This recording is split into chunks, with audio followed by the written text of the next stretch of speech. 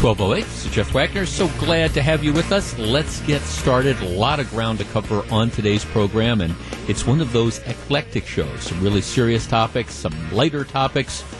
Let's get started. Before we get to three big things, I do have a couple comments on the breaking news story. Within the last half hour or so, the Milwaukee County District Attorney's Office has issued criminal charges against 3 employees at the Milwaukee County Jail in connection with the death of an inmate that happened in April of 2016. Guy's name was Terrell Thomas. You may remember that this was the subject of an inquest, and at the conclusion of all the testimony, the inquest jury, and inquest juries are advisory, the inquest jury recommended charges against 7 jail employees. The district attorney's office, again, is under no obligation to do anything other than to, consider that. And the district attorney's office apparently decided that they were going to go ahead and issue criminal charges against 3 of the 7 people that were named. Before you criticize the district attorney's office here and say, well, why didn't they charge all 7? You have to keep in mind that these inquest juries these are directed by the prosecution. You don't have defense attorneys arguing, reasonable doubt. And the question at the inquest juries is there probable cause to believe a crime was committed? Any responsible prosecutor is going to look at this and say, well, all right, it's not just a question of probable cause to bring a charge. It's a question of, is there a basis to get a conviction? And in this case, the district attorney's office apparently decided that there was only enough evidence to warrant bringing charges, at least at this point in time, against 3 of the jail employees. And what it appears, at least as to 2 of the 3, they did was they went and they focused on the employees who had the most direct contact with the guy who passed away. Now, if you remember the story, April of 2016, this Terrell Thomas is in custody, and he's acting out, I guess would be the best way to describe it. He's in the jail, he plugs his toilet and causes it to flood. So what happens is they move him. So he's a problem inmate. They move him from one cell to another cell. And I think that there was evidence presented indicating that he was having mental problems at the time as well. So they move him from one cell to another after he has caused his first cell to flood. What happens then is that one of the supervisors directs one of the jail employees turn off the water to the guy's new cell because they don't want him flooding the cell, essentially, which you can kind of understand. So that's why they take this. So they turn off the water to the cell. Well, they never turn it back on. And, there's questions about, did they report, was anybody else told that the water to this guy's cell was turned off?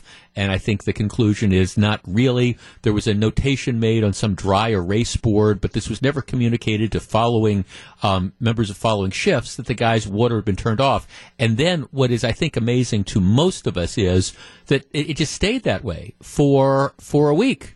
And ultimately, the man's in distress. He's laying on the cell floor. Other inmates are apparently saying this guy needs help. And because he was a problem prisoner, I think people just don't look in on him. And he ends up dying of dehydration a week later. And then they find out that the guy hadn't had water in his cell.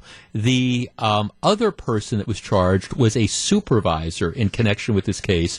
And the charges against her, it essentially alleges that she lied to investigators. There was a videotape of all this, and the allegations are that she had somebody review this tape early on, and it was apparent then that the water had been turned off and things like that, and she was not forthcoming when there was an investigation being conducted as to what happened here. So that's the basis of the charges against her.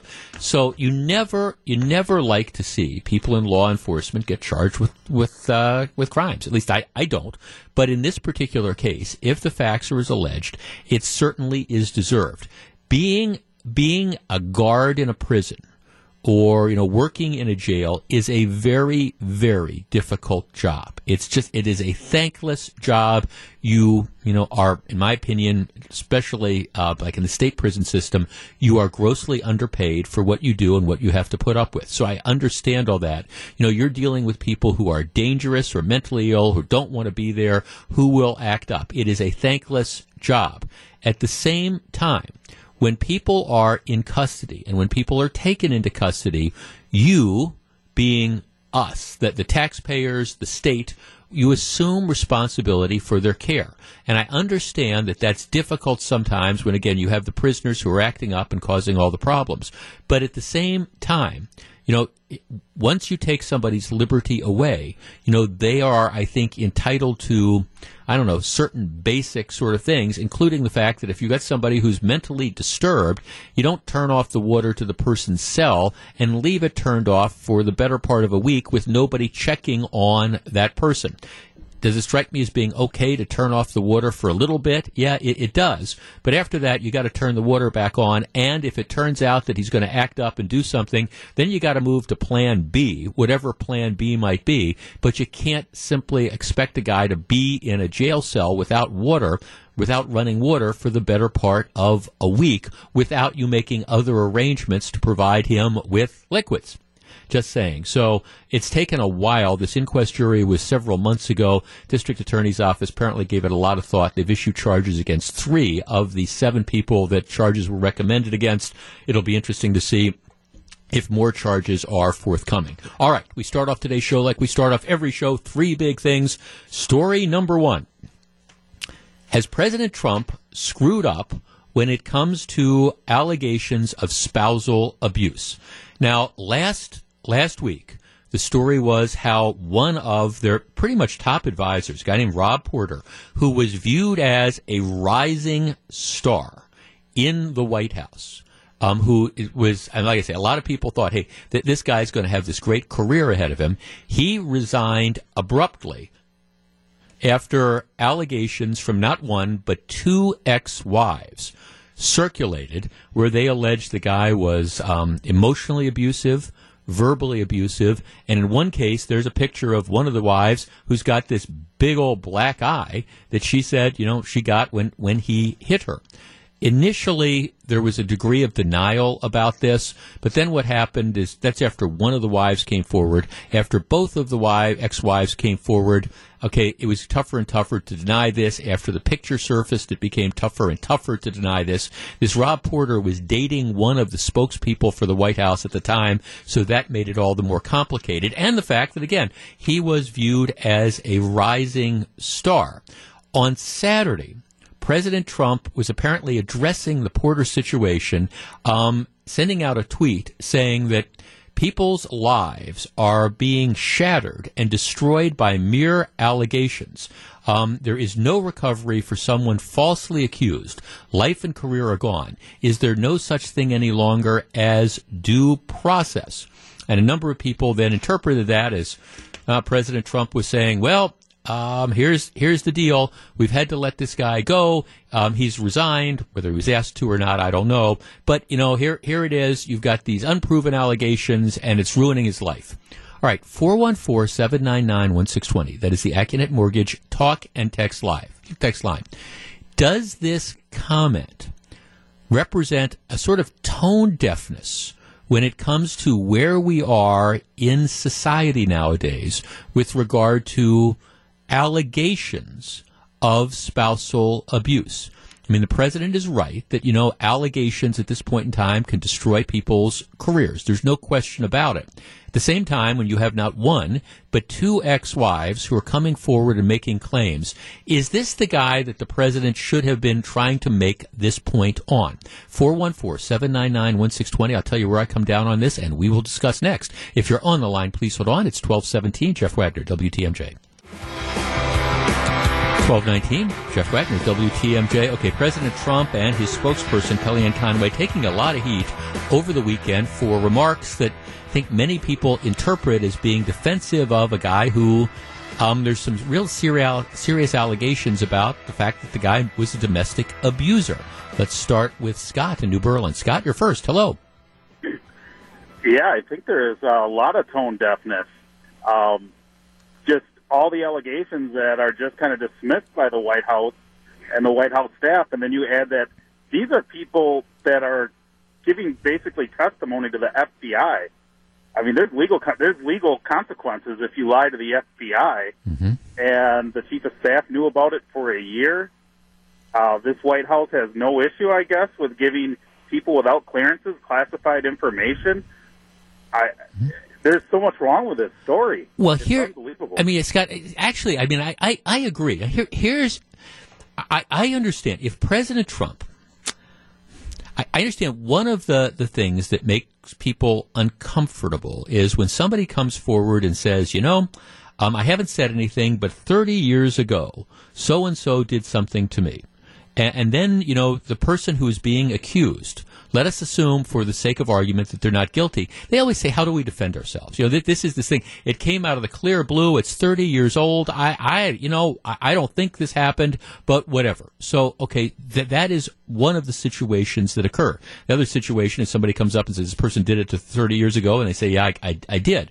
But what's troubling about the Rob Porter story, and which does represent some of this tone deafness, is these aren't new allegations. This isn't like you've got a disgruntled ex-wife from 25 years ago who comes forward and says, hey, this guy did this. This is stuff that has been out there for a while, that is relatively current.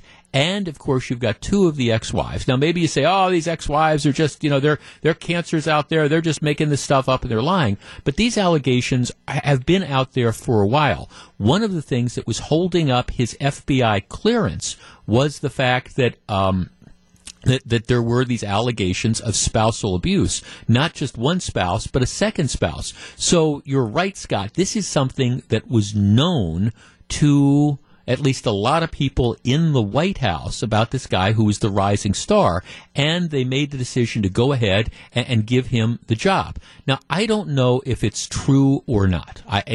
Who knows? Maybe these two ex-wives are vindictive and they're making it up. I admit I'm troubled when I see this photograph of, one woman who's got this big black eye, and, all right, yes, did she fall down and hit a doorknob? I guess you can make that argument. But, she says he hit her, and you look at this, and it seems to be kind of compelling sort of stuff. But regardless, I don't know what the truth is or not, but it does seem to me that this White House has a tone deafness where they go ahead and they say, okay, we're going to employ this man, and then, regardless, until we've gotten to the bottom of what these allegations are. It would seem to me that you'd approach it the other way around. Again, when this doesn't come out of the clear blue, it's not like this is some surprise and it's somebody that's been working for you for 20 years and all of a sudden, gee, we can't believe these things were there. These allegations have been around for a while. And while I understand maybe what the president's trying to say about how the mere allegations can ruin a career, it doesn't strike me that Rob Porter is the guy that you're going to necessarily be using to make this particular case. And again, I think this is one where the president hurts himself by deciding to put himself in the middle of it, because it looks like he is trying to defend the indefensible. Do you want to say, gee, I'm concerned that sometimes, people's allegations can be ruined by reckless and false claims. Okay, fine. It doesn't necessarily strike me that this Rob Porter is the guy that you want to make that argument for. All right, big story number one. Big story number two, the Olympic Games are underway. NBC is taking some heat. We'll discuss. Stick around. It's 12:24. This is Jeff Wagner, WTMJ. They say when you find something you're good at, stick with it. At Mutual of Omaha, our something is listening. And we've been at it for more than 100 years. To us, listening is a sign of respect, and as a mutual company, we listen only to our customers. Not to Wall Street, not to outside shareholders. We listen to you. And not in the waiting for our turn to speak kind of way, but really listening. Only then, with an understanding of your wants and needs, can we recommend the insurance solution that's right for you. So, if you're looking for Medicare supplement, employee benefits, or life insurance, we'd love to hear from you. Give us a call at 800-49-BEGIN or find an agent at mutualofomaha.com. Okay, that's probably enough talking. Time to get back to listening. Mutual of Omaha. We begin by listening. Mutual of Omaha Insurance Company and its affiliates, Omaha, Nebraska. Hi, I'm Judge Michael Skrenak, and I'm running for the Wisconsin Supreme Court, February 20th. I firmly believe our judges must uphold the rule of law by relying on the Constitution and the separation of powers, not by legislating from the bench. Unfortunately, my opponents don't share these views. They have openly criticized laws signed by Governor Walker that they disagree with and are campaigning as activists who will implement their policies from the bench. Join me February 20th and send a message that the job of judges is to uphold the rule of law and respect the Constitution. Paid for by Michael Skrenak for Justice. Hi, I'm Judge Michael Skrenak, the only judicial conservative running for Wisconsin Supreme Court February 20th. I need your support to make sure our highest court continues to uphold the rule of law and respect our Constitution. I was appointed to the bench by Governor Scott Walker, and I care deeply about the future of our state. There is just too much at stake not to cast your vote on February 20th. Everybody deserves the stability of a judicial branch that relies on our Constitution and the law. By voting for me on February 20th, that is exactly what you will get. Paid for by Michael Skrenak for Justice. 1226, Jeff Wagner, WTMJ. Okay, this is very cool. Jackson Browne is on his 2018 acoustic tour, and he's making a stop in Milwaukee this summer, joined by special guest Greg Lees. I saw Jackson Browne play at the Riverside a couple years ago. It was one of the better concerts I have been to. He was just absolutely great. Browne, crisscrossing North America, he's going to play the Riverside Theater on Saturday night, June 16th. And, of course, I mean, how many great songs does Jackson Browne have? Keep listening to my show today and all this week. We're going to be giving you a daily chance to win a pair of tickets to the show. Today, we're going to be giving away a pair of tickets during the 2 o'clock hour. So it's going to be different every day, but you'll have a chance to win a pair of tickets to see Jackson Browne at the Riverside Theater. Like I say, I saw him there a couple of years ago. Absolutely great show in a great venue. All right, big story number 2. The Olympics are underway. Gru, have you been watching the Olympics? You've been watching the Olympics. Okay, you're into this. The Olympics, because the International Olympic Committee many times goes out of its way to decide to do everything it possibly can to mess over the United States, especially with the awarding of the games. Despite the fact that it's NBC, in the United States that bids and provides all the money for this, they put it in areas where the tape delay means that the time difference means that you're not going to be seeing many events live. What's the difference? Is it 13 hours Central Time? So they're 13 hours ahead of us. I'm sorry, what, Eric? 15. 15, not 13. 15 hours ahead of us. So, obviously, 15 hours ahead of us. It's now 2 in the morning out there. So that makes it very, very difficult to show live events. So what's happening is that they do show a bunch of stuff live, but then for their prime time, they try to save the best stuff. Now, there's a controversy because this tape delay has really been causing all sorts of things. Now, obviously, not all the events are televised live, and that means that sometimes you're going to be finding a result before you see it on TV because it could have happened. Again, that's what the 15-hour time difference is. But one of the things happened is that when this American, Red Gerard, won the U.S.'s first medal of the Games in snowboard slope style, NBC didn't air it until about a half hour later. They could have chosen to show this live, but they decided to tape delay it. So you had all these people who were following this on the Internet, and all of a sudden they're watching TV, they're following it on the Internet, and they thought they were watching it live, but they really weren't doing this. All right, the tape delay is necessary because of the time difference. Nevertheless, I think especially for the big events, people want to watch the stuff live. 414-799-1620. That's the Accunet Mortgage talk and text line. Look, I like the Olympics. I love the Olympics. I love the spectacle of it, and it's just, to me, very, very cool to see all the different things that are going on. But the tape delay is a problem. Should the stuff be shown live?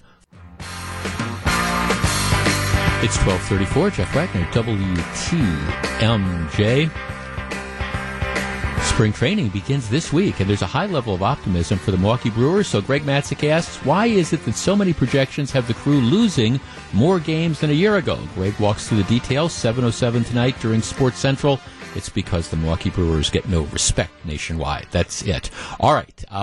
NBC, the Olympic Games have just started. Already there's all sorts of controversy over the use of tape delay. We are 15 hours, I guess, behind where the games are occurring.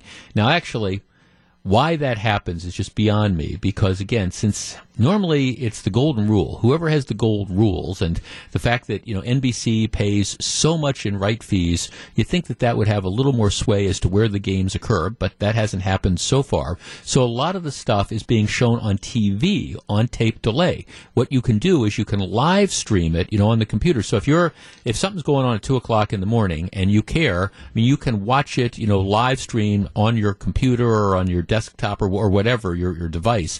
But if you want to watch it the conventional way on TV, a lot of the stuff is shown on tape delay, and there's been some miscues so far. Is tape delay ruining the Olympics? Tony on the Northwest Side. Tony, you're on WTMJ. Hello.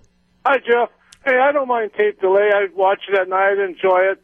However, last night at 10:30 on the news, Lance Allen blurted out that Jamie Anderson won the gold right when I wanted to stay up and watch it, Mm-hmm.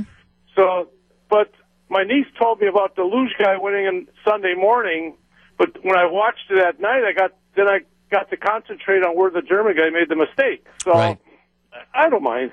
Right. Well, I think it's. It's part of it is the reality that's out there, and part of the problem that NBC has is, first of all, you've got the enormous time difference, which creates all sorts of problems. Secondly, you have the issue that sometimes you've got two events that are going on at once, and see that's what happened. I think with the snowboarding thing, they were in live coverage of figure skating, so you're in live coverage of figure skating on the main NBC network. Meanwhile, the snowboarding thing is going on. You can't cut away from figure skating. You can't show two different types of live events, I guess, unless you go to like the box or whatever. That's not going to be available. And so the truth of the matter is, I think that you have people who are going to have to turn. The reality is, if you care about a particular event and you want to see it live, this is just where the technology is. You're going to just have to watch it online. And that's just kind of the bottom line. And I think more and more the conventional TV stations, I think that's going to become sort of a highlight type of thing. Watch it in the evening for exactly what you were talking about, Tony. Hey, the results, but you want to go, okay, I know the American one or I know the German one. I want to see exactly what happened and go for it like that. I think NBC, there's just only so much they can do.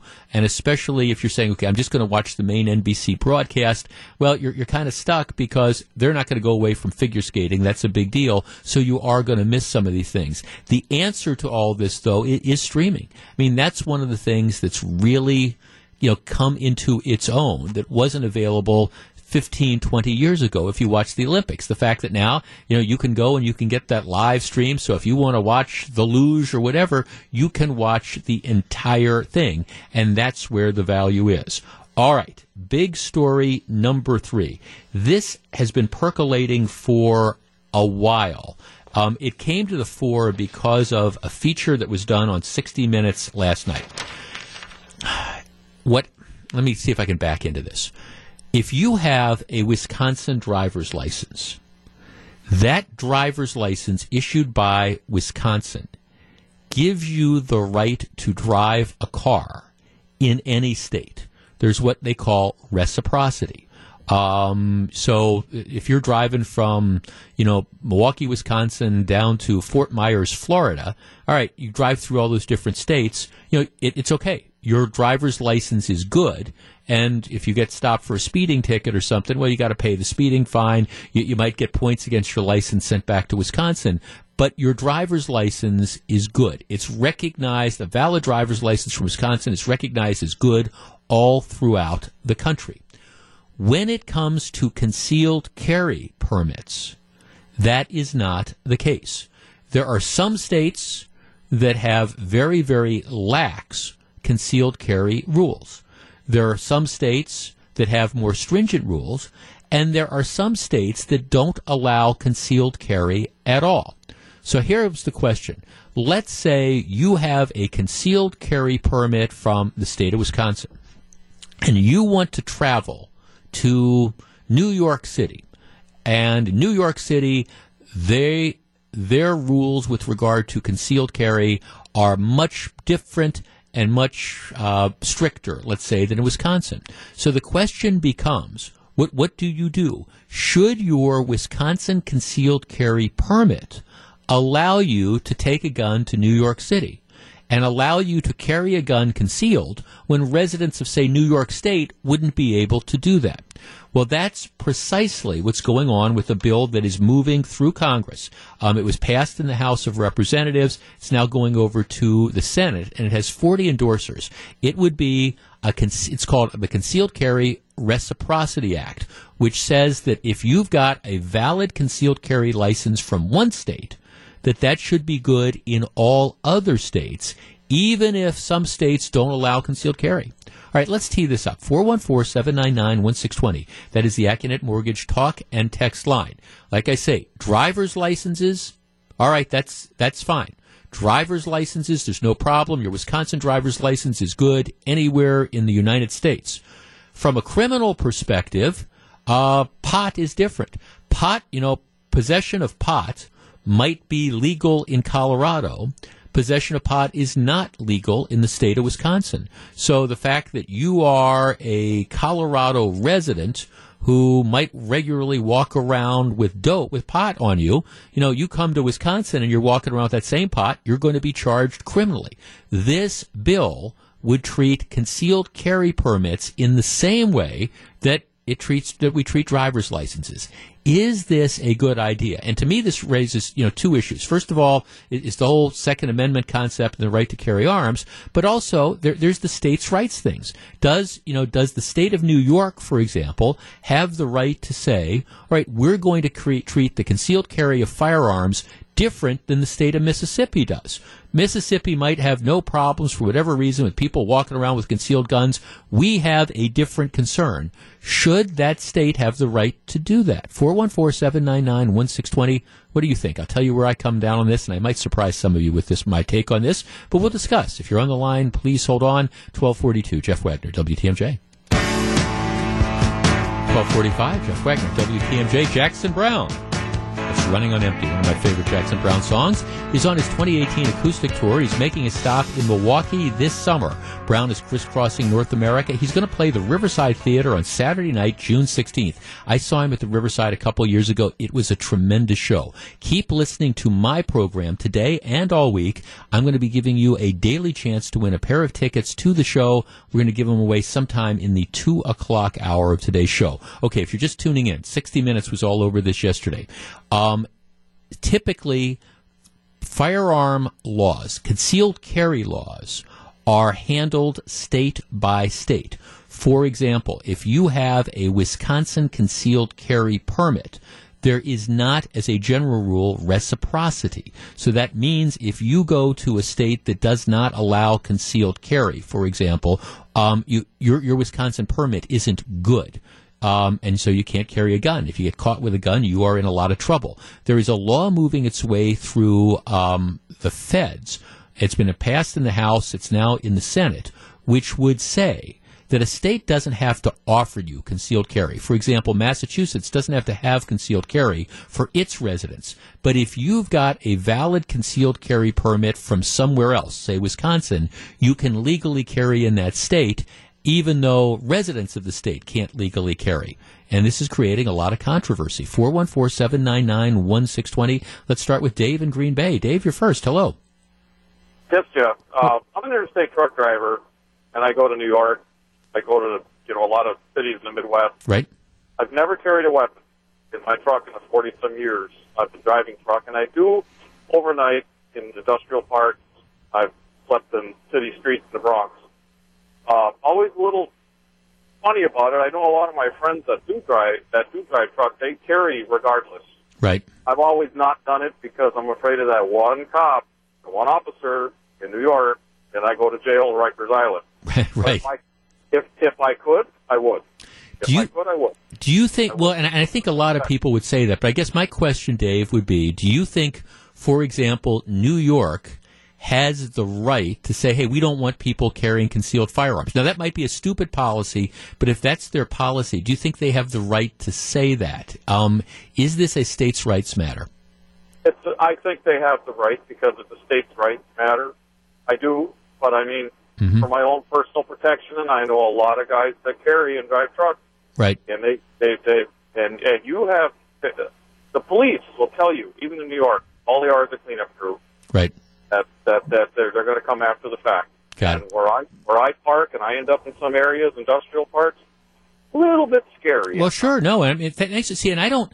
I guess I see there's two issues, and you're talking to somebody who, for years, was one of the people that I like to think that, at least on the radio, is one of the leading advocates for Wisconsin adopting a rule that let law-abiding citizens carry concealed firearms. I don't have a problem with it, and I think, that for the people who said it's going to be like the wild, wild west, I think those claims have been proven to be absolutely ridiculous.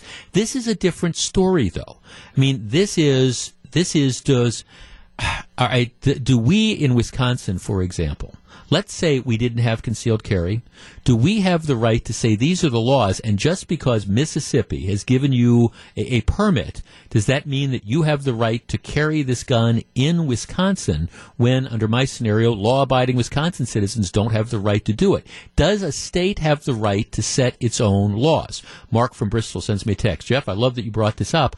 I am a concealed carry holder, so I travel nationally in a band. I have to go to some very rough cities in most parts of the country. I can carry freely, but certain states like New York, Massachusetts, and D.C. make it impossible. I fully support this, especially for people who do long national travel like myself or over-the-road truckers. You are susceptible to being robbed. 414-799-1620. Let's talk to Tom in West Dallas. Hi, Tom.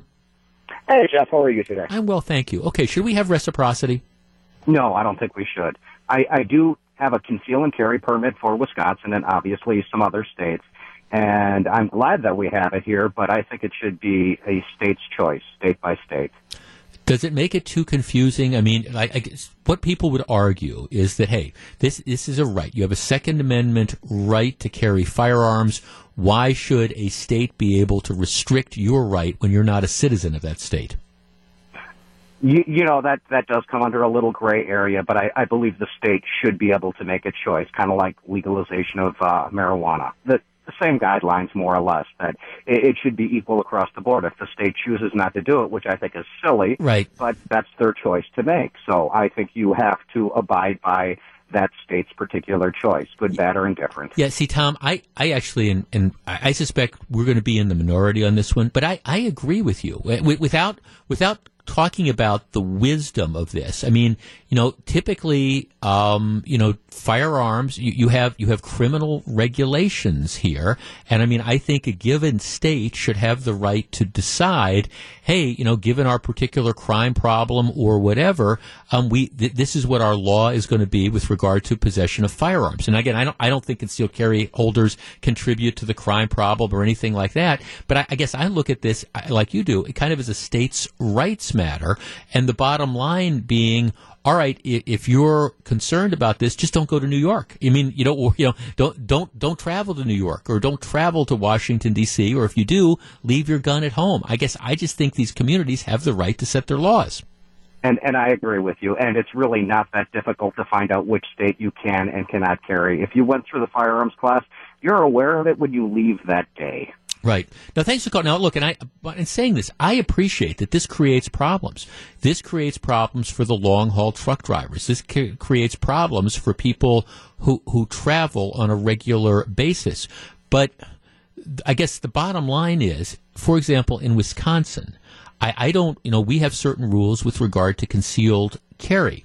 Do you really want a situation where somebody who plays by different rules, maybe much more liberal, maybe much less restrictions on background checks or whatever, has the right to then bring their gun into Wisconsin? I guess that's how I want to look at it.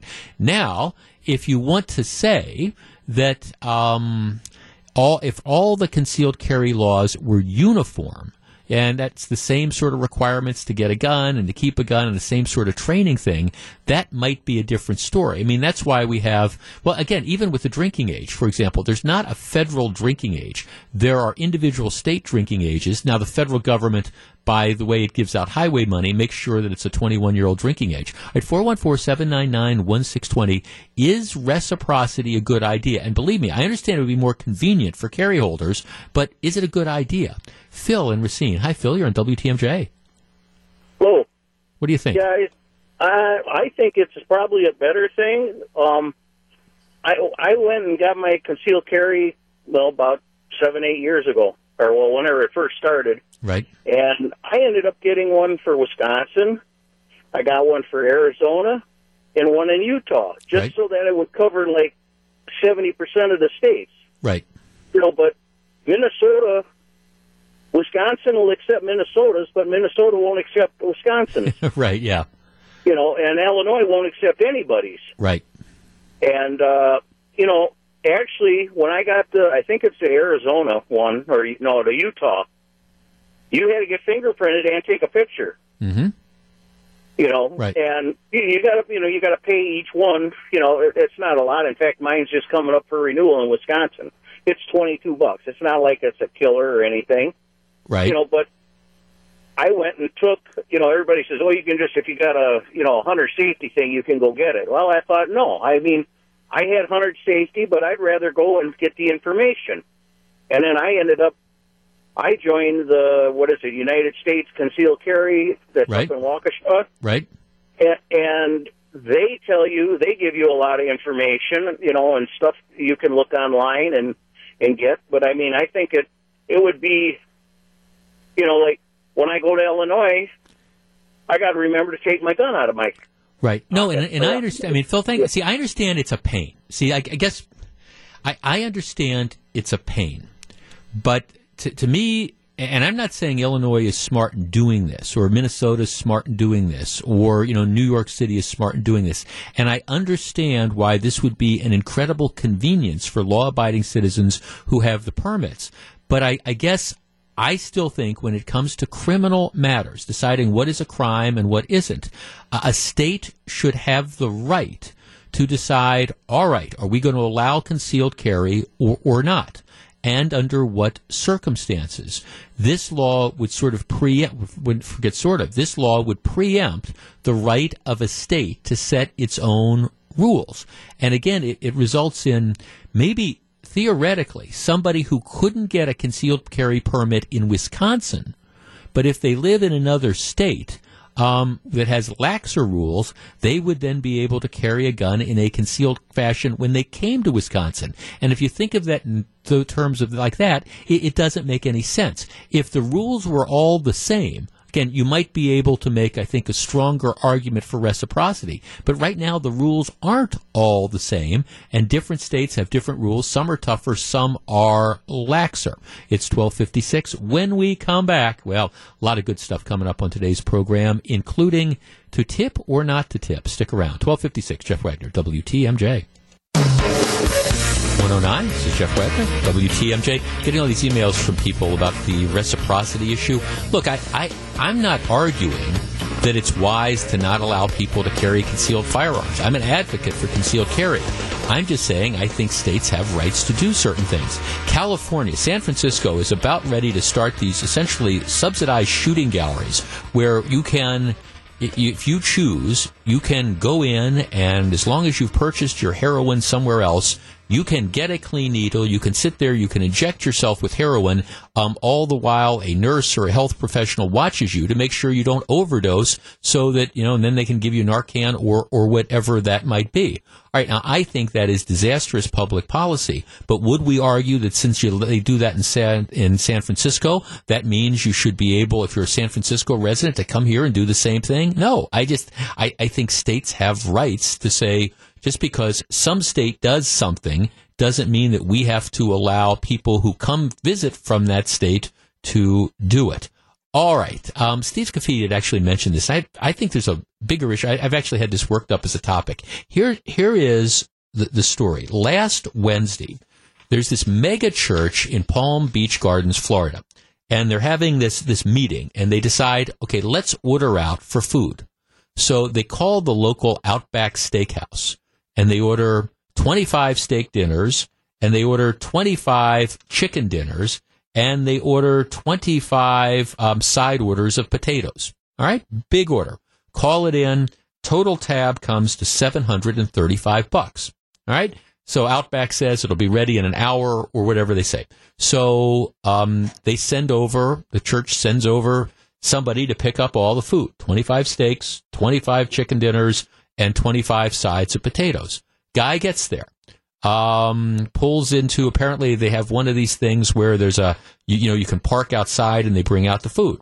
All right, he gets there, they bring out the food. Waitress brings out the food, gives him, all the food. He pays her the $735 and drives off. Okay, drives back. The waitress gets honked off because he didn't leave her a tip. And then what she does is she goes back and she posts on her Facebook page or social media or whatever, about how she got stiffed by this particular church. It was a takeout order. She came out. They just paid the $735. She goes on to say that she only received $18 in tip that day from other orders because she was so busy preparing the mega church's order. So she says, hey, I got screwed over. They didn't tip me. What cheap, what's these people are here, and I want to go public with this. Well, Outback finds out about this, and Outback, first of all, they fire her. They say, we've got this rule that says that, you're not allowed to go into social media and say bad things about our customers. So, boom, you're gone. They call up the church. They say, hey, we're sorry that, this all happened, and here we're going to comp your food. The church, for its part, says, well, we really didn't mean to create an issue here. It's just there was a volunteer that we sent over to pick up the food, and he really didn't think. The larger issue, there is a larger issue to this, though, and actually it's been something we've been talking about off and on all morning around here, and that is the question of tipping when you get takeout food. And I admit, I like to think of myself as a reasonably decent tipper. I am. But I have to confess that when it comes to takeout food, the waitress apparently says that it's standard, or she thinks it's standard, that, when you pick up something from takeout, you should give a 15% tip. Huh.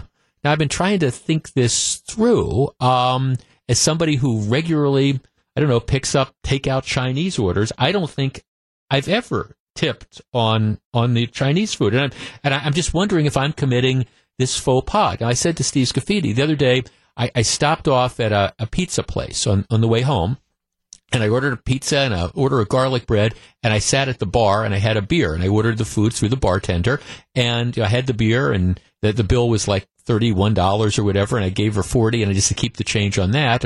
But it wasn't, I didn't necessarily feel an obligation. If I had just walked in and said to the hostess, here, I'm here to pick up a pizza, it wouldn't have occurred to me to tip the hostess 15% on top of the pizza simply for going in the back, getting the pizza, and bringing it back. 414-799-1620. That's the Acunet Mortgage talk and text line. Now, again, I have no sympathy for this particular employee.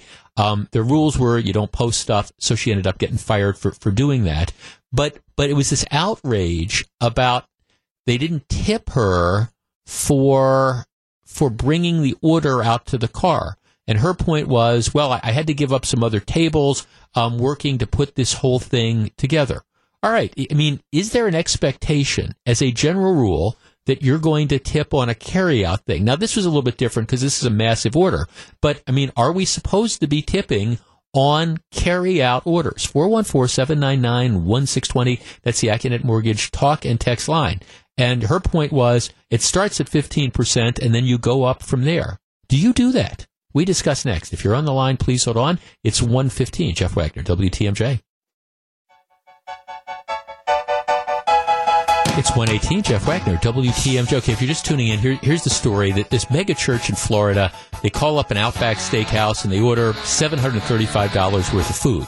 The guy shows up to pick it up. He pays the $735. He doesn't tip the woman, the waitress, who comes out and delivers the food. But that's all she does. She delivers the food. At least this, she then gets really upset. She says, hey, I lost out on a couple other tables because I had to put together this order and I didn't get tipped. She goes public with it.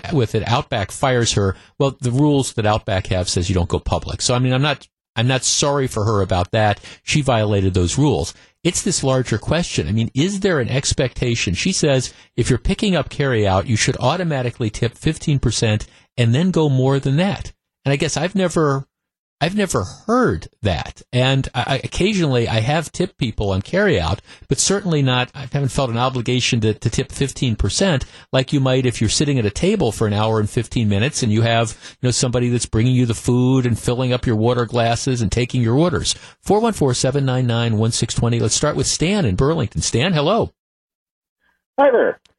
Jeff, I have to agree with you on that. I never thought of tipping on a carryout, and I mean, that'd be like a $70 tip, and I'm sure everybody could have thrown in an extra buck here or there. But I mean, like you said, they're not filling your water glasses. They're not explaining things on the menu or taking the different orders, things like that. I don't know. It took an hour to prepare those meals. That sounds like a pretty big tip there for that. Well, right. I'm trying to think that she puts it together, I guess. But don't the cooks put this together as well? I mean, I guess it's never occurred to me. And again, I get carry out a lot. Like I say, if I'm sitting at the bar and somebody brings it, I will tip, maybe like round up or something if I've had a beer. But every Chinese restaurant I've been in, it just never occurred to me. And I'm not trying to be a bad guy. It just never occurred to me when I say, hey, carry out for Wagner, and they say it's $45. It's never occurred to me to say, okay, here's an extra $10. I've never done it.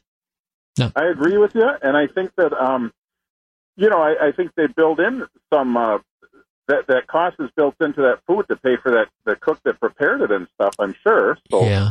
Now, I mean, thanks for calling. Now, I mean, I do think, I think this might be a bigger issue with Outback. If, for example, you have a server that's dedicated to doing all the carry-out stuff, well, maybe they should be compensated a little bit differently as opposed to a tipped employee.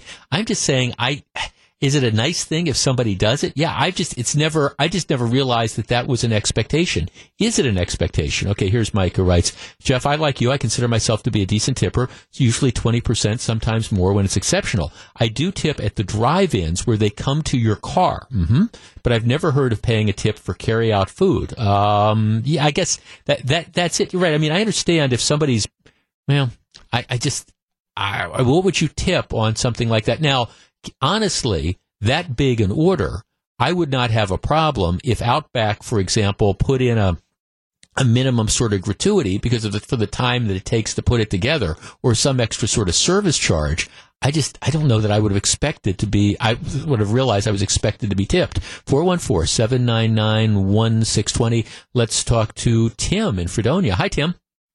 Hey, Jeff, good afternoon. Happy Monday. Yes, sir. What do you think? Jeff, I'm going to go down the middle of the road here. First of all, yeah, she shouldn't have posted anything like that, or that's against policy. Obviously, you're going to get terminated or at least reprimanded for something like that. Jeff, but I'm going to go to Wagner's rule. I'm not sure what number this is. Wagner's number rules. But, Jeff, is it the church's absolute right not to tip? Absolutely 100%. But, Jeff, is it the right thing to do on $735? Correct.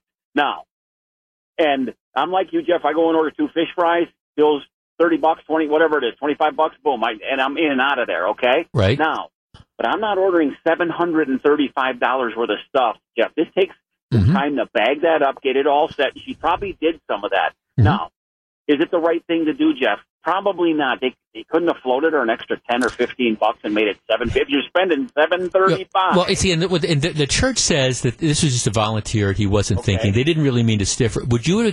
She says it should have been at least 15%. Well, no, there she's high. Okay, she's smoking weed on that one. But $10 or $15, Jeff, is no big deal. I would have floated that to her now.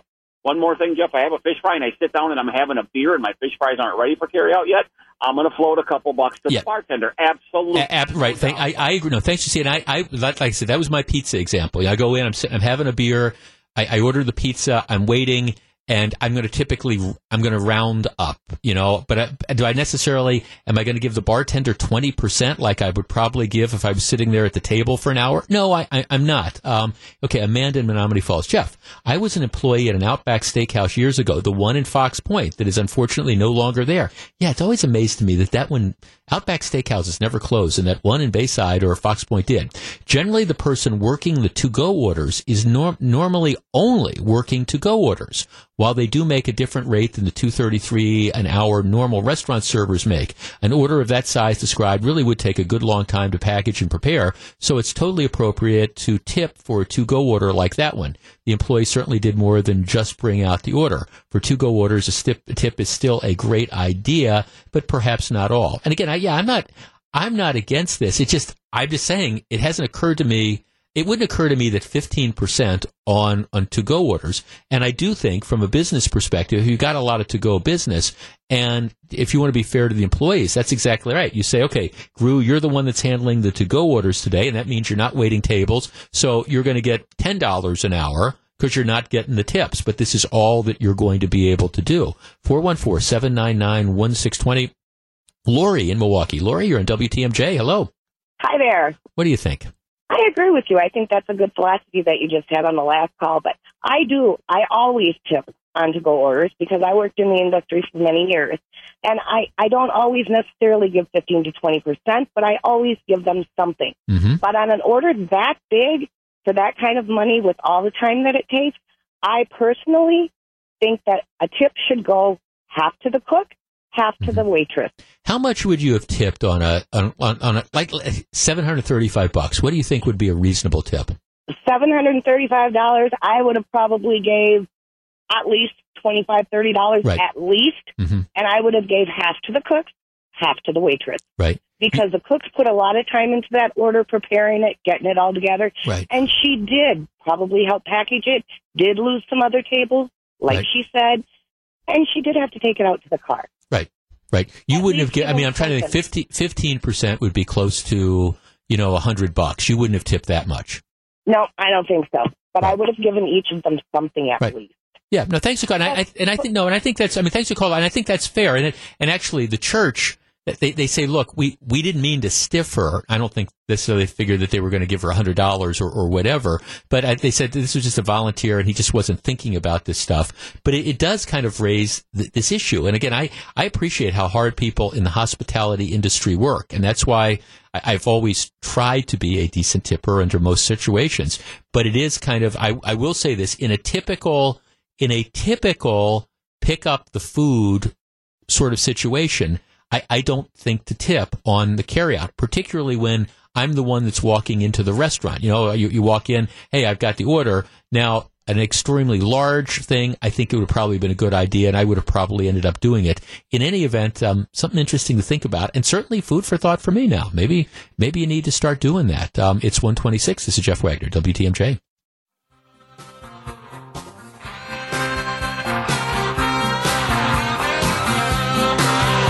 1:37, Jeff Wagner, WTMJ. After a successful trip out east, the Bucks are back at the BMO Harris Bradley Center Tuesday to open a brief homestand. First up, the Atlanta Hawks. Ted Davis and Dennis Krause hit the air 6:40 tomorrow night here on WTMJ. Okay, Gru, who's producing the show today and always, we are about ready to go where angels fear to tread. I mentioned this just briefly on the show Friday as the news was breaking, and that in and of itself generated a ton of somewhat hostile emails. All right, let me just back into this story for a moment. I am a believer in vaccines. Oh, I can't believe you said that. I mean, I look at things like polio, which plagued earlier generations, and measles and mumps, which were essentially eradicated because of vaccines. What's happened is some of these diseases are making a return because parents are making the decision not to immunize their children. And I think some people are making that decision because they believe that, well, it's a common childhood disease. What's the problem? The kid gets sick. Well, part of the problem is we depend on like a herd mentality, that is everybody being vaccinated, because what happens is there are some people who can't be vaccinated. So you have a healthy kid who gets the measles, then is exposed to, say, a child with a compromised immune system who can't be vaccinated. That kid gets the measles and they end up dead. That's part of the problem. That's why you have a herd mentality. Some people just say, well, it's a childhood disease. Who cares about measles? Who cares about mumps? You get over it. Everybody should, of course, care about polio. The other thing that contributes is there is this belief that's out there that is fueled by a quote-unquote study that has now been completely and totally debunked that suggests that there might be some link to the vaccines that are given and to autism. And that was fueled by certain Hollywood celebrities like Jenny McCarthy, going on TV and saying, well, my child is autistic. I am convinced that it's because of the vaccine. And people see this, and scientists say that's not the case. I mean, one study after another, the CDC says that's not the case. One study after another says this isn't true. But I understand there's some people who get into these conspiracy theories and say, well, it's really all of medical science is being bought and paid for by the pharmaceutical companies who want to push these diseases. Well, all right. With that backdrop, the woman, and she's not a doctor. Her name is Patricia McManus. The City of Milwaukee Health Department is a complete and total hot mess right now. You had the former director who was essentially fired because he screwed up on the whole lead in water issue.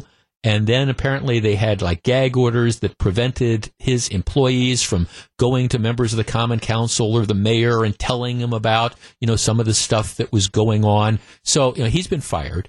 The mayor wanted to bring back one of his cronies who'd been like a consultant. Common Council said no to that, and the Common Council has selected Patricia McManus, who's been around for a while. She's not a medical doctor. Instead, she's a registered nurse who has a doctorate in urban studies. Okay. She's a registered nurse with a doctorate in urban studies. All right. She's going to lead the health department. All right. But she's been in the health industry for a long time. So she goes on an urban radio station on Friday, and somebody, I don't know if it's from the host or whether it's a call, they ask her about vaccines. And her response is, the science is still out on whether there's a link between some vaccines and autism.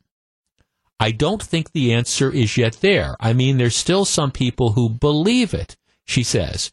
And so I don't know. I think the science is still out. I think that's a decision that all these families are going to have to make on their own at this point, that the science is still out. Now, I understand that there are some people who still believe that there is a link between autism and these vaccines. But that doesn't mean that the science is still out on that. I mean, there's some people who believe the earth is flat. That doesn't mean that that's the case. So anyhow, she says that, and it creates this stir because, the City of Milwaukee Health Department, one of their roles is to go out and make sure kids get vaccinated. So, okay, the Journal Sentinel, to their credit, they call her up and they ask her about this, and she starts saying some more. She says, I wasn't questioning the science. I think clearly most public health people and most doctors in general believe that even if you have issues with it, the best thing to do is still get an immunization. She then added that she is not going anywhere telling people not to get immunized. Well, no, but she's telling people I think the science is still out. I would like to have more research done on the whole issue in the first place, rather than just tying it to one thing, because I'm not sure that's it, she said. It usually isn't. And I think that that's what happens when you try to nail it directly to one thing, such as the vaccine. I don't know what the hell that means. I just don't. But, I mean, obviously, one of the roles of the health commissioner is to promote vaccines, because, as a matter of fact, state law says the kids are supposed to be vaccinated, although there are exceptions. All right, our numbers, 414-799-1620. That is the Acunet Mortgage talk and text line. I think it is fair. First of all, I mean, I think this is a conversation that, as a parent, you have with your pediatrician. And I think it's fair, perhaps, to question, all right, should kids be getting, what is the timing of these various vaccinations? Should they be getting as many up front, or do you need to space it out differently? But I guess when I hear somebody who wants to be the health commissioner say that she has questions about the science and the jury is still out, essentially, on whether there's a link between these vaccines that take care of, that essentially eradicate measles, eradicate mumps, eradicate polio. And she says, well, I've got a question as to, whether the jury's still out on this, or whatever exactly she said. Is this the type of attitude that the person who's going to be running the health department should have? 414-799-1620. And I understand this is an incredibly emotional issue, but I guess unless you really, really, really believe that, for example, the Center for Disease Control and, all the heads of all these different medical schools and officials at the National Institute of Health and on and on and on are lying to us in some effort to collude, I don't know, with the vaccine companies. I mean, is this really something that's debatable? 414-799-1620. That's the Acunet Mortgage talk and text line. I mean, and candidly, I don't know that there's any other public health official in the country who would aspire to a similar role that would ever say something like, well, I think the jury is still out and I think people need to decide on that. No, I mean, the jury decided this. If the jury is going to be medical science, they decided this a long time ago. David in Mequon. David, you're on WTMJ. Hey, Jeff. Hi, David. It's absolutely pathetic. It's disgusting because people have to realize before we had vaccines for a lot of these diseases, a lot of people died. A lot of people got crippling diseases. Polio was all over the place. And now what's happening is, unfortunately, because of this new wave of anti-vaccination, you're now seeing, some kids that are getting, these diseases that we haven't seen in years. Yeah. And unfortunately, because of it, we're all, paying the piper for it because, once you get it, you're kind of out of luck. I mean, it's just crazy that. Well, yeah, I guess I've just. Wonderful medicine to fix it, and they're saying otherwise. Well, right, especially, thanks to call, David, especially a health professional. See, look, I understand, and look, this is an issue with parents. I get that. The last thing you want to do is take your child and expose your child to something that could be devastating moving forward. But I guess unless you really buy into this notion that the vaccine companies and the National Institute for Health and the Center for Disease Control and all these doctors, and unless you really believe that they're all in the bag together, I think that the science is very, very clear that there is no link. And the only studies that have come down with a link have been pretty much clearly discredited, and this ends up being this urban myth.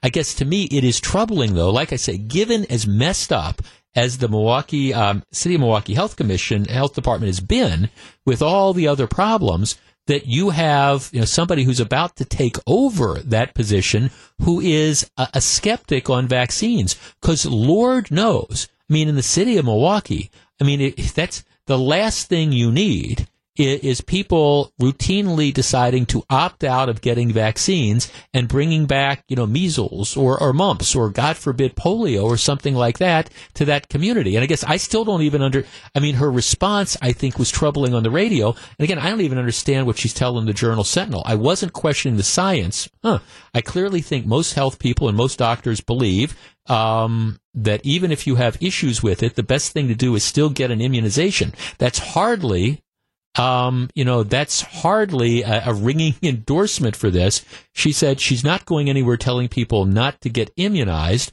I would like to have more research done on the whole issue in the first place. Huh? Really? Come on. Let's talk to Sue in Germantown. Sue, you're on WTMJ. Hi there. Hi, Sue. Hey, hi, how are you? I'm good. What do you think? I think that as Americans, we should exercise our responsibility, become informed and educated on these matters for the sake of future generations. I think that includes researching who is funding, the vaccine schedules. You're probably not going to like my feedback here, but from what I've read, doctors they're given bonuses for as many children as they have vaccinated on schedule. So there's a lot of incentivizing for doctors to get people vaccinated. The U.S. leads the way in the world with having children vaccinated under the age of 3. Mm-hmm. There are other countries, like in Europe, where children aren't even vaccinated until after 3 years old. So I think, looking at the U.S., we're ranked number 35 as far as health in the whole world. But we spend more money on medical dollars than many other countries. Well, so let me just stop you there. So thanks for calling. Look, and it's not that I don't like. As I said leading up to this, I think that there is a reasonable debate on vaccination schedules. I mean, I understand some parents think that they give too much too early, but that to me is different than being one of the anti-vaccinators. Because, I mean, that's where, and again, I talked to the pediatricians, and I understand exactly, I don't know about the dollars going to the doctors and things like that on the schedules, but I do understand there's legitimate issues about, are they being given too early, and that you combine them too much. I'll let smarter people than me figure that out. But I think this idea that if you give the vaccinations, it leads to autism or something like that, the science just doesn't support that. Here's a text. My daughter is finishing up her Master's of Public Health and works at the CDC in Atlanta. She was horrified when she heard this story. She feels this is as big a story as the huge lead debacle. Is the city of Milwaukee about to hire an anti-vaxxer for the health commissioner position? And if that's the case, maybe the Common Council needs to really kind of think this through. It's 1:51. This is Jeff Wagner. 1:58, Jeff Wagner, WTMJ. Look, I don't know if Donald Trump colluded with the Russians or not. I do know that this may be one of the greatest political dirty tricks ever, though. You have the FBI agents, Lisa Page and Peter Strzok, who exchanging emails about how they hate Trump, how they're looking for an insurance policy in the event that Trump wins the election. You have the FBI surveillance, which is apparently done based on a guy who was being paid by the Clinton campaign and the Democratic National Committee to dig up evidence on Trump, and whether it was accurate or not didn't really matter. And the judges that approved the wiretap, they weren't told about this link. And then the revelations of the other day that apparently what happened, in addition to this character, Christopher Steele, who was the disgraced, ex-spy who's being paid to dig up dirt. Apparently what happens is other Clinton loyalists, including Sidney Blumenthal, remember him, and another guy named Cody Shearer, they were also funneling dirt, unverified information about Trump through this Christopher Steele that got included in this dossier.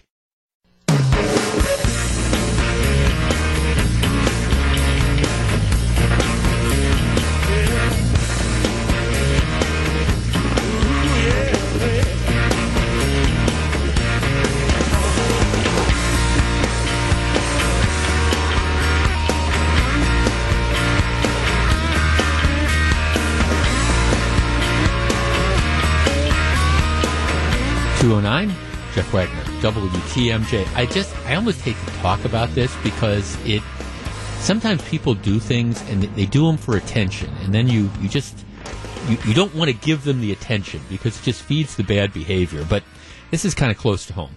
Paul Ryan, of course, the Speaker of the House. Paul Ryan is up for re-election this year, as he is every 2 years. He will win the Republican primary handily, and I understand that it's the Democrats' dream to bring him down, but he's not in any sort of danger. His challenger is his challenger in the Republican primary. We'll get to that in just a minute. His challenger in the overall election is a guy that's, got a ton of baggage, needless to say, and, might get 45% of the vote if it's a wave election, but he's not going to beat Paul Ryan. That's just kind of the reality. His challenger in the Republican primary is this guy named Paul Nehlen, who ran 2 years ago and got 10,000 votes.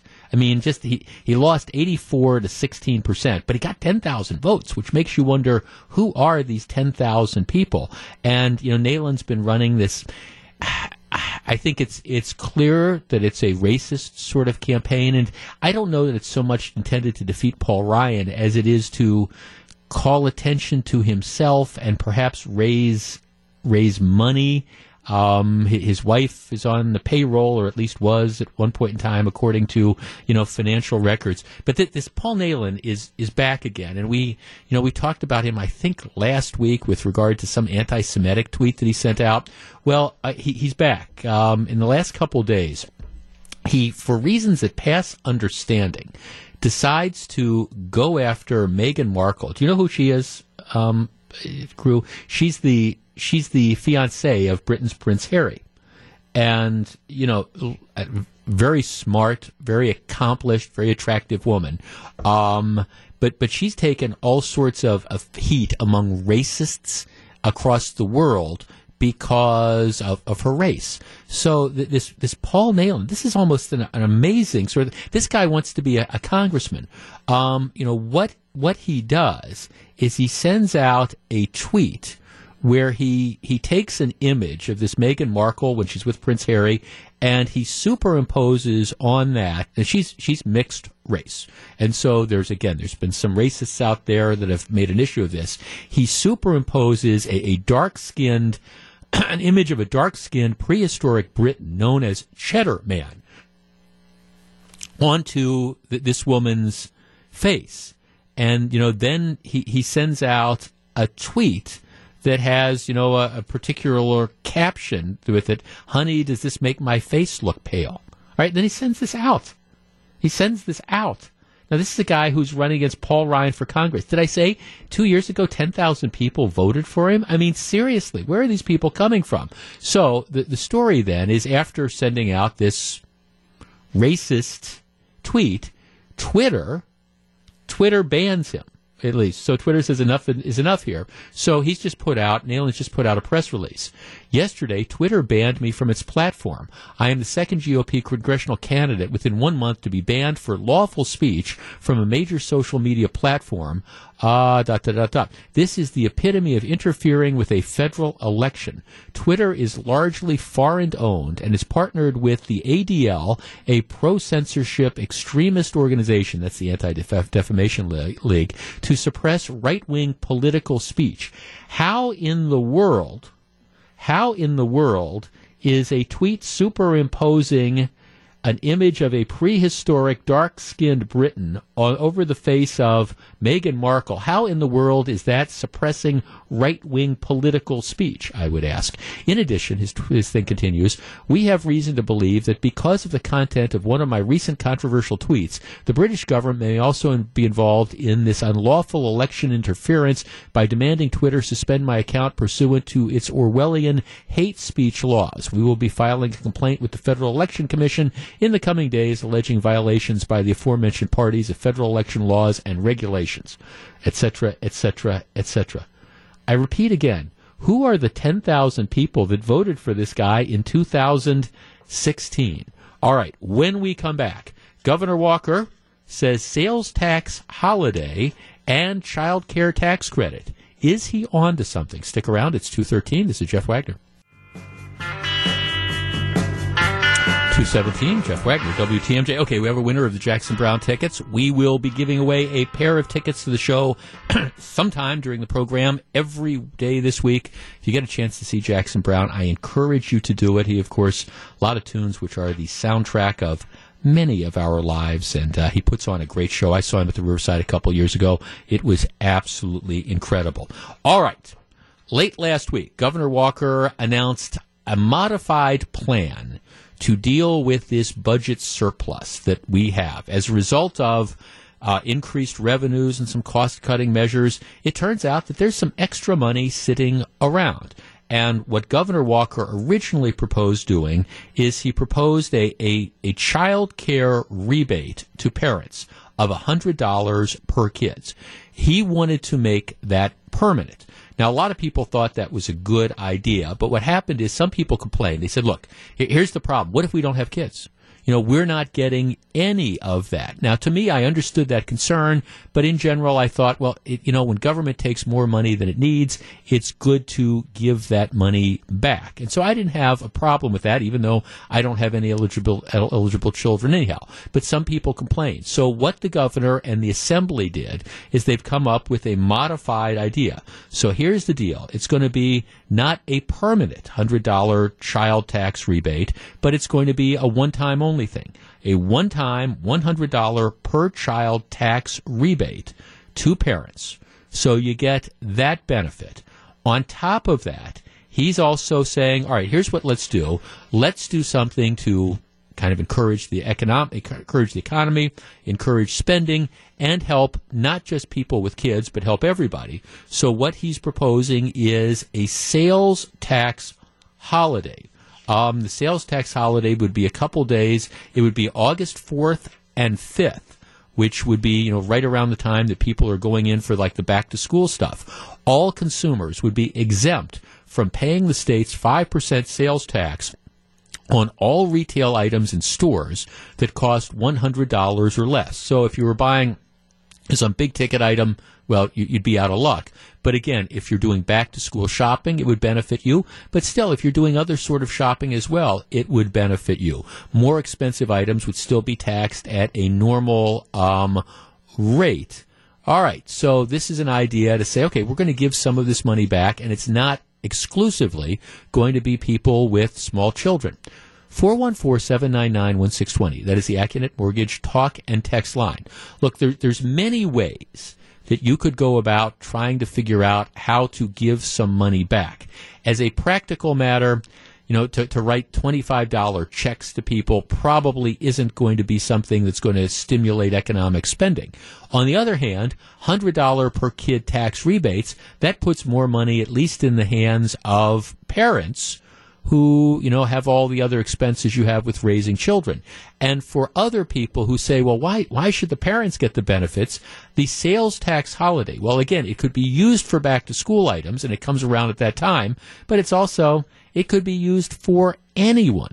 414-799-1620. That is the Acunet Mortgage talk and text line. The Assembly is apparently on board with this. The Governor is on board with it. The Senate, at least, kind of undecided right now. I think, like I say, there's lots of ways that you can get money back into the hands of Wisconsin taxpayers, but this one sounds like a pretty good way as well. And I will tell you, if they do something like this, I can easily see that sales tax holiday. I can see lots of people using it. I think it would be something that clearly might stimulate spending if you automatically get a 5% discount off the top on all your purchases. All right, is this a good idea? The Democrats are up in arms about this. They're saying, okay, this is just it's an effort to buy votes. This is just, they might as well just line people up at the polling place and give them $50 or give them $100 in cash. Well, all right, just because it's good for the economy and just because it's good for people doesn't mean it's vote buying. If it's good policy, why not do it? And if this gets more people spending more money, isn't that good for the economy? Okay, 414-799-1620. That's the Acunet Mortgage talk and text line. Like I say, there's all sorts of ways that if you decided it was good policy to get money back into people's hands, this is, I think, one way that you can make sure that there is an across-the-board benefit. All right, should the legislature go along with this? My answer would be absolutely. We discuss next. If you're on the line, please hold on. It's 2:22. This is Jeff Wagner, WTMJ. 2:24, Jeff Wagner, WTMJ. Okay, so the governor and the assembly have apparently come to an agreement. We've got a surplus. Let's figure out a way to give it back to the people who paid it. $100 one-time child credit and a sales tax holiday for a couple days in August to promote spending. Let's start with Bill in Northern Illinois. Bill, you're on WTMJ. Hello. Oh, thanks for taking my call. Sure. Last week on the station, there was a great discussion about the roads needing fixing in Wisconsin. I travel up there frequently. The highways, interstates are great around Milwaukee, Madison. Have done a good job. I'm sure some federal money went there. But the discussion was, should we have a gas tax in Wisconsin or should we have tolling? And the roads, the roads, the secondary roads, are not in good shape. I'm wondering if there's a surplus, why would that not go towards the roads? Okay, Bill, first of all, I have to stop you. Do you realize how difficult it is for us who live in Wisconsin to be lectured on the quality of roads by guys from Illinois? Well, I say that tongue in cheek. I'm a Wisconsin native, and Okay. there's not going to be a surplus in Illinois. I can guarantee you that. But I do love Wisconsin, and I hate to see the roads go down for safety and a number of things. But gosh, if there's extra money, Right. maybe that's where it ought to go. Well, and I appreciate that. See, this is like anything. Whenever you can always have these discussions now, and it is actually a discussion that we're going to have moving forward about where the money is going to come from and for roads. And we were talking about, do you do tolling? Do you do it with a gas tax increase? All those different types of things. I think the idea of it, but what we're trying to do with this particular surplus isn't to pick priorities. It's rather to say, all right, the taxpayers have paid too much money in. We have too much money that we have collected from the taxpayers. And keep in mind, roads are generally paid for out of specialized funds. I mean, it comes from the registration fees. It comes from the gas tax. This would be effectively, if you were to do what you would talk about, and I understand the roads need work, but what we would essentially be doing is we would be raiding the general funds. We'd be taking money that came from some other source other than, again, where the road payments are supposed to be, and we would be using it to, booster the transportation fund. And that's something that politicians have done for years and years, and in general has been criticized by people like me and lots of other folks. I think that what you want to do is you want to do everything you can to get the dough back into the hands of people who could then spend it. Now, I have an interesting email from someone who says it's a bad idea. Businesses will have to reprogram their computer system for just a couple days. Who's going to pay for all the hassle and the screw-ups, programming issues, then undo it in a few days? That's the small business. I don't know. I mean, I don't know. I'm not sure I necessarily buy that. I mean, I think that this is something that, most of these stores would be able to figure out a way to do, and it's got the potential to stimulate the economy. Now, I understand for some people to simply say, all right, if you got 5% off, that would not be enough to motivate you just solely to shop. Here's what I think I could easily see happening, though. I could see a lot of stores, matter of fact, if you were a smart businessman or businesswoman, I could see people coupling the sales tax rebate or the sales tax holiday with certain giveaways or gimmicks or whatever themselves where you reduce the price of items. Hey, let's have a Black Friday in August. Here's what we're going to do on certain items. Now, keep in mind, this doesn't apply to the big ticket types of things, only purchases under $100. But what it would do is I could see a deal saying, hey, you get 5% off the start. We'll knock 10% off this, that, or the other thing. And pretty soon you have enough money that's incentivizing people to go out. But regardless of that, I just think it's a philosophical thing. If you've paid too much money to the government, I think it is the right thing to do for the government to give you some of that money back. And like I say, it's not like they're in a position where they can write every single taxpayer, a check for $250. There's not that much money that's there. But this is a way to at least get it into the hands of some of the people who did it. And I think that there is an advantage to that. There's other ways, and I guess there's other things you could spend the money on, and there's other ways you could get money back into the hands of consumers. But this strikes me as being an easy and an effective way of doing that. All right, when we come back, controversies about barking dogs in Madison and the new Peter Rabbit movie. Stick with me on this one. It's being boycotted because some people are thinking there's allergy shaming going on. Is this political correctness run amok? It's an amazing story, and I will share it with you next. 2:35, Jeff Wagner, WTMJ. All right, insensitive or political correctness run amok. Last weekend, now Gru, who's producing the show, you probably did not go to see the Peter Rabbit movie. You did not. All right, well, all right. You didn't have kids. Peter Rabbit, there's a new Peter Rabbit, kind of a live action sort of quasi-animation thing that came out. It actually exceeded expectations. It did $25 million in box office, which was better than people thought it was going to do. It was second this week, I think, to the 50 whatever shades of whatever, the kind of the end of the trilogy and that bondage thing. So, but Peter Rabbit came out. So Peter Rabbit, if you're not familiar with Peter Rabbit, it's based on tales from Beatrix Potter, and it's a children's book. And the story essentially is Peter Rabbit and his three sisters, Flopsy, Mopsy, and Cottontail, are hanging out in this vegetable garden of Mr. McGregor. That's the thing. Well, what ends up happening is that in the film, Mr. McGregor passes away, and his nephew, the evil Tom, comes to oversee the vegetable patch, and then decides, I've got these rabbits that are eating my vegetables, and I want to kill them. So it's a kid's movie, but this is the thing. You've got the evil Tom who is trying to exterminate Peter Rabbit and his sweet family. Right? So that's what the movie is about. It's kind of like, the Roadrunner cartoons, where Wile E. Coyote always tried to kill the Roadrunner and just always completely failed. That's it. So it's kind of that basic premise. And again, it's sort of a kid's movie. People kind of like it. All right. Well, you might say, Jeff, why are we talking about this, and what is the controversy?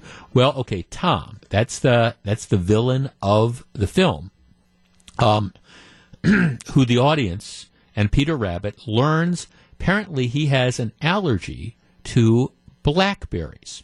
So he's got a food allergy. Now, this is the villain of the piece that is trying to kill the rabbits. All right, in one scene in the movie. Now, did I mention that this is a movie? Did I mention that we've got talking rabbits? All right, this is a movie. All right, in one scene, the rabbits throw blackberries. Now, he's allergic to blackberries at Tom, and one lands in his mouth. Right, as a result of ingesting the blackberry thrown by the animated rabbits. All right, Tom goes into anaphylactic shock and turns red, and then has to stab himself with an EpiPen.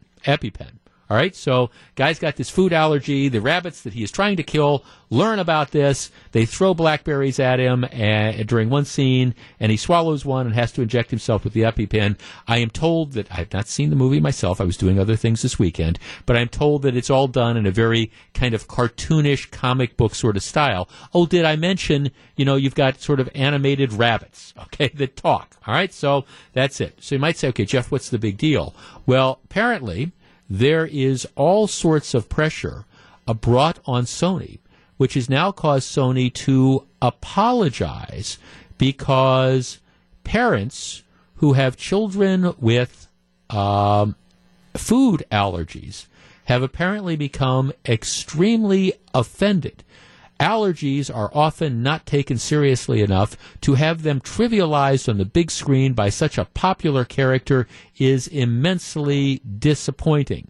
So people in the UK thinking about boycotting this. Somebody else says, making light of this condition hurts our members. This would be a group for people with food allergies because it encourages the public not to take the risk of allergic reaction seriously. And this cavalier attitude may make them act in ways that could put an allergic person in danger. So in other words, because you go to see the movie Peter Rabbit that features computer-generated rabbits that talk, who pelt this guy with blackberries, that could cause people to, I don't know, put allergic people in danger.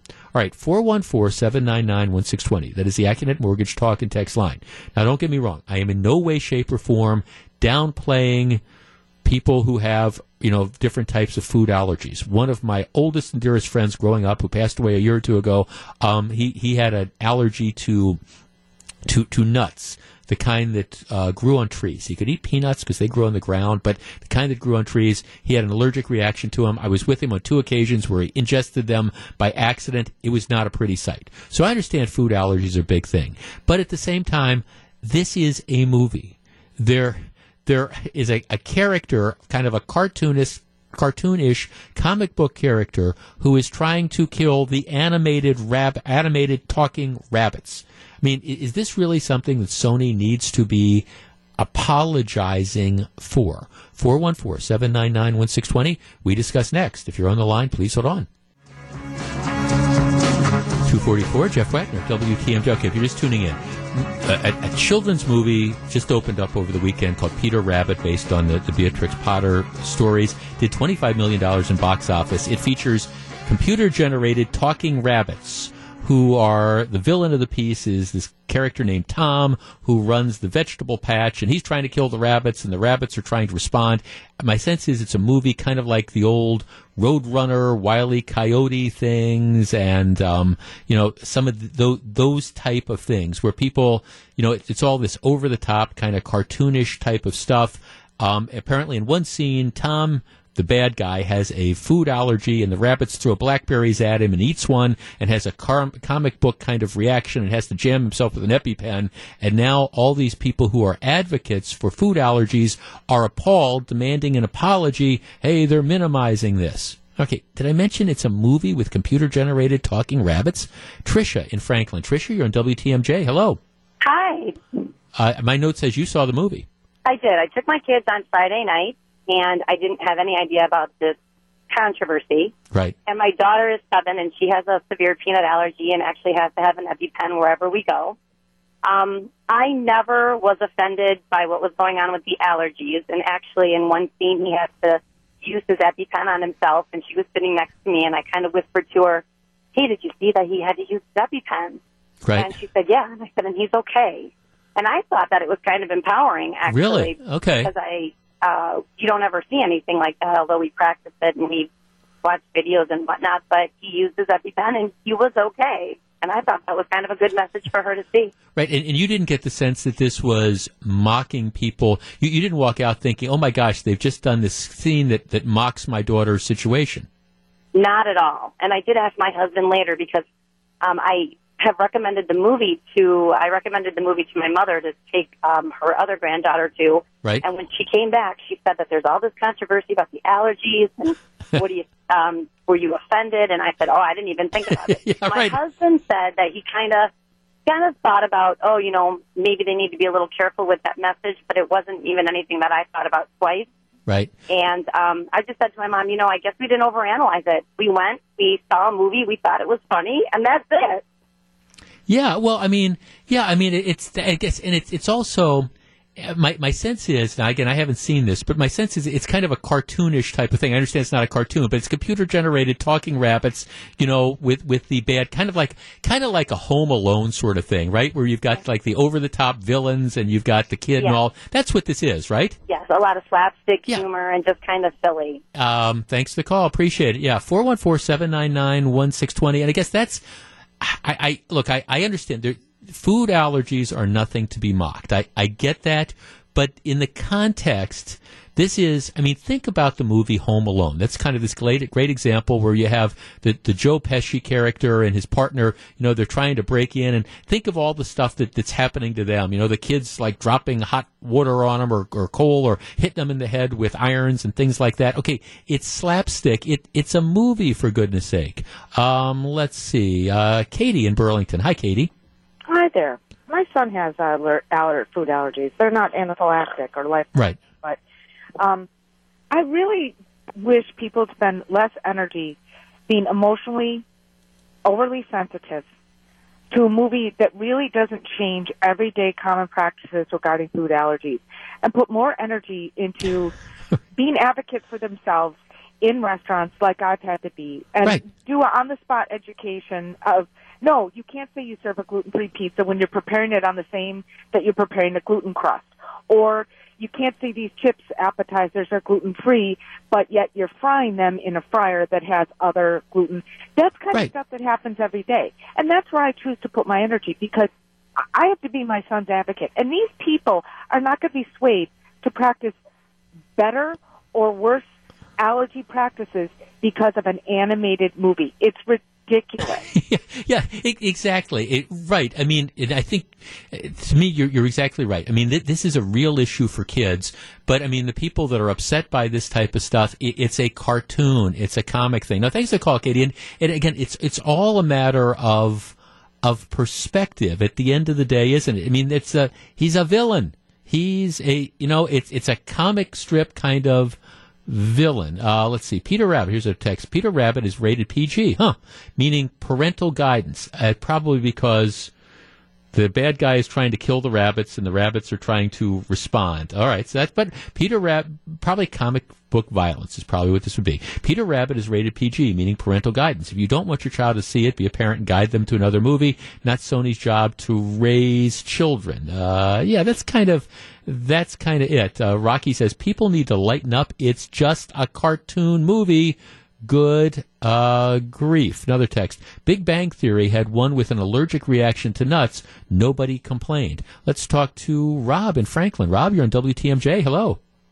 Oh, hey, Jeff. I kind of agree with your other callers to a certain extent. I think boycotting a children's movie that's a cartoon, seems a bit ridiculous. But I also am glad this is being brought to this discussion. I have a child with severe anaphylaxis, food allergies, that could actually kill him. Right. And he's 2 years old. So every time I get a phone call from his preschool, I'm concerned that he could be dead, he could be in the hospital. We had a near scare last week that it can be really scary for us. And I never thought about this until we actually first diagnosed him. But the one point I want to make that I don't think anyone else brought up is that I think 1 in 4 kids actually has severe teasing with allergies. I've heard anecdotal reports or stories from other parents where their kids are, older than my son who's 2, but I've heard reports of kids teasing, like I don't know exactly what, but let's say you're allergic to peanuts, and them teasing you and threatening you with peanuts or holding peanuts up to you, saying, I'm going to touch you. And so, just like, we see violence in the news, kids can emulate violence, and there's some theory that we see that's why things might be more violent. I worry that kids, maybe not 2 and 3, but kids who are a little older who might see that might emulate. Hey, maybe I should tease Johnny over there because he's got that allergy, and so they might emulate that. Not that they would do it, at least I hope they wouldn't. Yeah. But that's my bigger concern with that. I understand what you're saying, but I guess you watch the movie like Home Alone, or you watch the Roadrunner cartoons and stuff. Are we concerned that, I don't know, somebody's going to drop an iron off the second floor and try to hit their kid brother with it because they see it happens in a cartoon? I guess I understand where you're coming from, but how far do you carry this? Yeah, an iron, or like the Wile E. Coyote movies when I was a kid growing up, I think that almost to a certain extent. But for me, this just hits real close to home. Like just last week, we had that scare. Oh yeah, no, and like I said, leading into this, Rob, my one of my oldest and dearest friends who passed away 2 years ago, not a food allergy, but he had this nut allergy, and I remember twice he had eaten desserts and he didn't realize there were like walnuts or something in it, and it was scary. I mean, we're heading for the emergency room because he just can't breathe. It's nothing to mess around with. Hey, thanks for the call. I do appreciate it, and again, I'm not trying to minimize it, but I think. Sometimes, and I think I agree with our caller Katie, who it's sometimes, let's concentrate on the real stuff. I don't know, because you've got animated rabbits that are throwing blueberries or blackberries at somebody, does that mean that all of a sudden we're going to minimize, the food allergies? And I think sometimes it just ends up going way too far. Speaking of going way too far, before we bring in John McCure, NBC is doing a real good job with some stuff and not a great job with others. This commentator, this analyst, his name is Joshua Cooper Ramo. Crew, did you hear about the controversy involving the opening night of the Olympics? All right, now, back in World War II, Japan occupied Korea. Think like Nazi Germany occupying France. They came over, they took over the country and treated people in Korea in a very, very brutal fashion. All right, so during this parade of nations, the analyst, this Joshua Cooper Ramo, says every Korean will tell you that Japan is a cultural and technical and economic example that has been so important to their own transformation. Okay, again, from 1910 to 1945, Japan occupied Korea. And I don't think any Koreans feel that as an occupied country, this is, Japan is to be emulated. Anyhow, the NBC had to apologize, and they ended up pulling this guy off all the coverage, to which I would lump into this category of thinking, what was he thinking, for goodness sakes? All right, it's 2:53. We're back to find out what John McCure, Melissa Barkley, Greg Matzik have on their minds. Please stick around. This is Jeff Wagner.